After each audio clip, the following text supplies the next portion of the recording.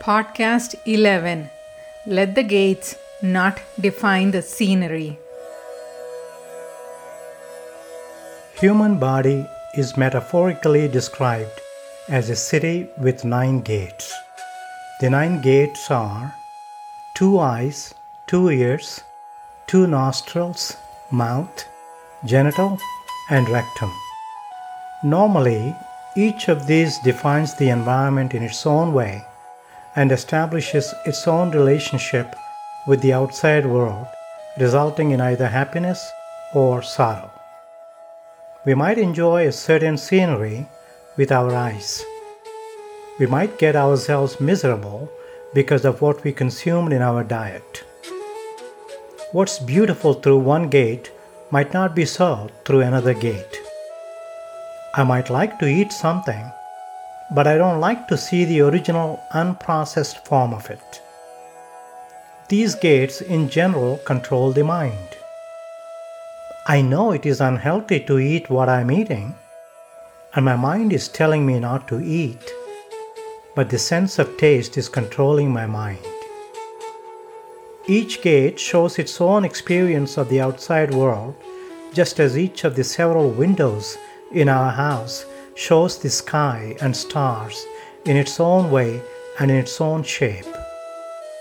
When we step outside the limited space constrained by windows, the view of the sky and stars is more complete and joyful. What if that I am in me, trying to enjoy the beauty around, coordinates the 9 gates in a way that it establishes one relationship with the environment, leaving no chance for multiple relationships?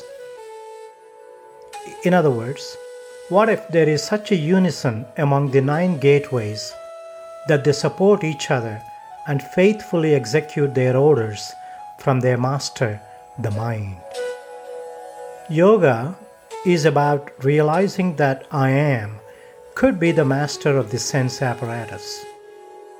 It is about enjoying a stable relationship of oneness with the objective world, regardless of the experiences each of the 9 gates offers. It is about mastering the tendencies of the 9 gateways so we can interact with the outside world in unison. I find this to be the secret of health.